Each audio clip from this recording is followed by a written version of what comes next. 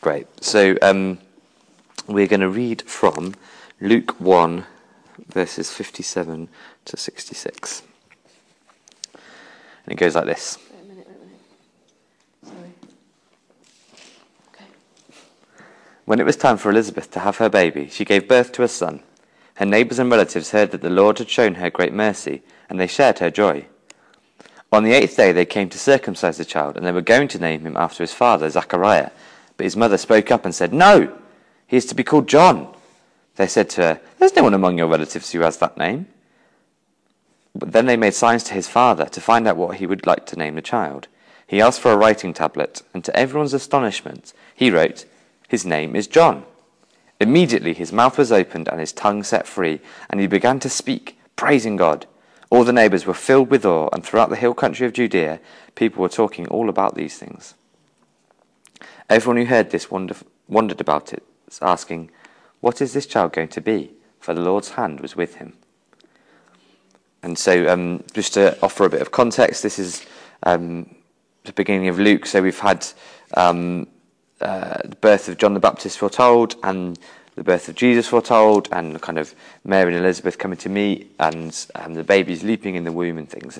And then particularly pertinent to the bit we've just read, the birth of John the Baptist is foretold to his father, to Zechariah, and he's in the temple at the time. He's a priest, and he's on duty, and he's told that he's going to give birth to a son, and he says, he doesn't believe it because his wife is too old for that, and so he can't speak. He's rendered mute until the child is born, which is what's being picked up again here. So for me, I think one of the things that stood out is I suppose the contrast between John's birth and the birth of Jesus, I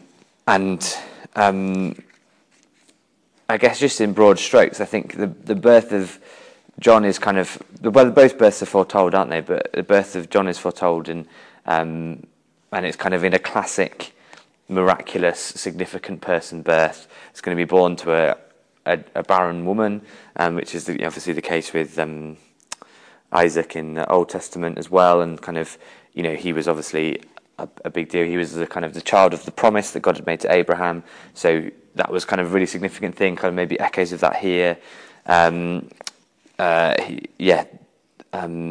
when he's born, it's kind of a big auspicious event. He's kind of outside of his family in terms of the sense that he's not within the lineage. He's kind of above that. He's been kind of given this special name by God, and that he's beyond his heritage, and he's not kind of part of that. And again, that's kind of a theme we see in the Bible. Like the Bible seems to really like Melchizedek because we don't really know anything about his descendants, which is, we don't really understand. Well, I certainly don't anyway. But like that's a really big deal, that it's like he's this kind of, he stands alone, and he's like, and it's kind of maybe similar for John.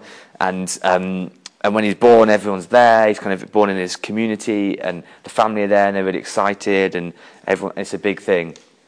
And then you've got the birth of Jesus, which is also foretold, but no one really knows a lot about it. Like Joseph's response is like, "Oh gosh, right, well, that's the end of that then," and makes plans to divorce Mary. And then they kind of they're on their own. They're in a foreign city. There's none of their relatives are there. No one really knows what's going on apart from just some shepherds who get told by angels, which is a bit of a cheat, I suppose, isn't it? And then there's the wise men who I guess were probably the only people really paying attention, other than, I think, is it Simeon and maybe Hannah, who were in the temple. So there's like a small handful of people who are kind of like, have been paying attention and know this is happening. But other than that, it's really obscure. And one of the reasons we know this kind of names thing is really important is because two of the Gospels go to huge lengths to illustrate how Jesus was in the lineage of his family, and how he was in the kind of, he had all these ancestors and that went back and all that kind of stuff, and we kind of get two sets of names, both of which are kind of trying very hard to link Jesus into what's come before. And so I guess, and obviously as they grow up, John kind of comes to prominence first. He has a big ministry. He's, as we know by his name, he's ministry baptizing people. He's in the desert. People come out and see him. And people follow him, and he's got disciples and everything. And And I thought what was really interesting is if it was just John, like he's the one who's kind of maybe has the more auspicious birth in some ways. He's the one who has kind of it's kind of more grand in some ways. Jesus, obviously there's kind of supernatural elements to both, and obviously didn't have angels singing and glorifying God when he was born, but Jesus' birth was much more obscure, much more hidden away, and yet as soon as John sees Jesus, he's like, this is the one, this is him. Stop looking at me now. My bit's done. Here he is, and it was really interesting to me as just to, I guess, think about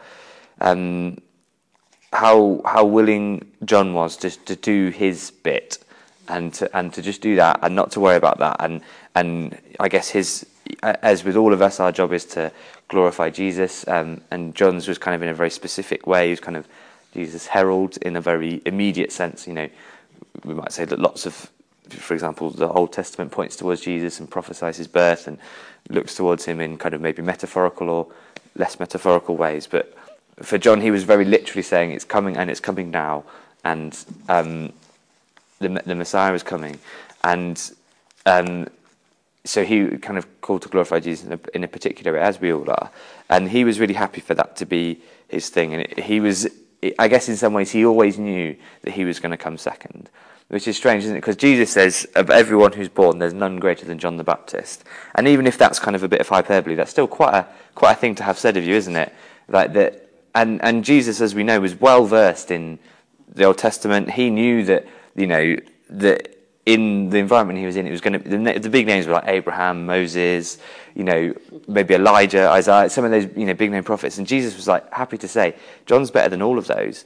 And yet John is, the instant Jesus comes in a kind of official capacity to him, he's like, right, that's it, my time's done, I've done my bit, I'm going to hand it over to Jesus.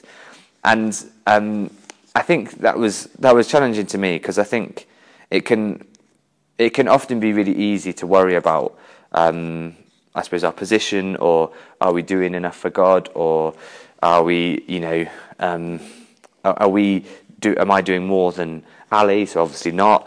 Am I doing more than? But am I kind of significant enough? Am I doing dramatic things enough for God? And I think it was just interesting to me to think about John and to look at this passage as someone who really was called to significant things and was called to kind of huge spiritual influence and prominence, if not political, obviously, because he was a thorn in the side for the political powers. But I think we would all want to be regarded as Jesus as not there being none greater born than us. But he was so prepared. He was so aware of what his call was and what that involved, and he just did that and then handed it over. And I think so many times I'm kind of like, am I doing enough? Should I be doing greater things? Should I be doing more things? And maybe there's times in our lives when we've had people speak prophetic words over us, or God said something to us, or we have lots of promises about how we should be changing the world and doing this and doing that, and I think God's really good to us and gives us all those kind of words and those kind of encouragements, and I think sometimes we can, perhaps it's wanting to kind of do it ourselves and in our own strength, or perhaps it's kind of not trusting God, but I think it's easy to kind of either become proud and not want to kind of just stick with what we've been given and not kind of try and reach beyond that, or it becomes kind of a burden. We get it's something that makes us worry. Are we walking those right steps to kind of get to that place? And as I say, I was just struck by this passage of someone who probably had more of that than any of us had, and who was positioned in that way more than certainly most of us, maybe any of us, and yet he kind of took that responsibility of what God had given him and shouldered it well, but also was so quick to remember that it was about Jesus. It wasn't about him and his ministry, him and how big and strong and great his name could be. It was about him, and his ministry was to glorify Jesus in his particular way, of course, but his was to glorify Jesus. And when Jesus came, he so quickly recognised that this is the point of everything I've been doing. Here it is. And as I say, I'm sure that's not a challenge to you, but that was a challenge to me as I read and thought about that, and thought about, am I content to do what God's given me for now, and am I content to do that and to do my best in it, and whether that's involves kind of prominence and involves kind of people seeing what we're doing and being impressed by it or not. As I said, there was times when people were really impressed with John, and there were times when they weren't at all. And then are we ready to quickly point to God and remember that that's why we're doing these things, is why we're here, particularly, I guess, for us who are here live, because we're in church, we're here working for God. But for all of us, we're all working for God all the time, aren't we? And so are we quick to give those things to God in the sense that we are quick to glorify Him, to recognise that it's about Him and making Him come first.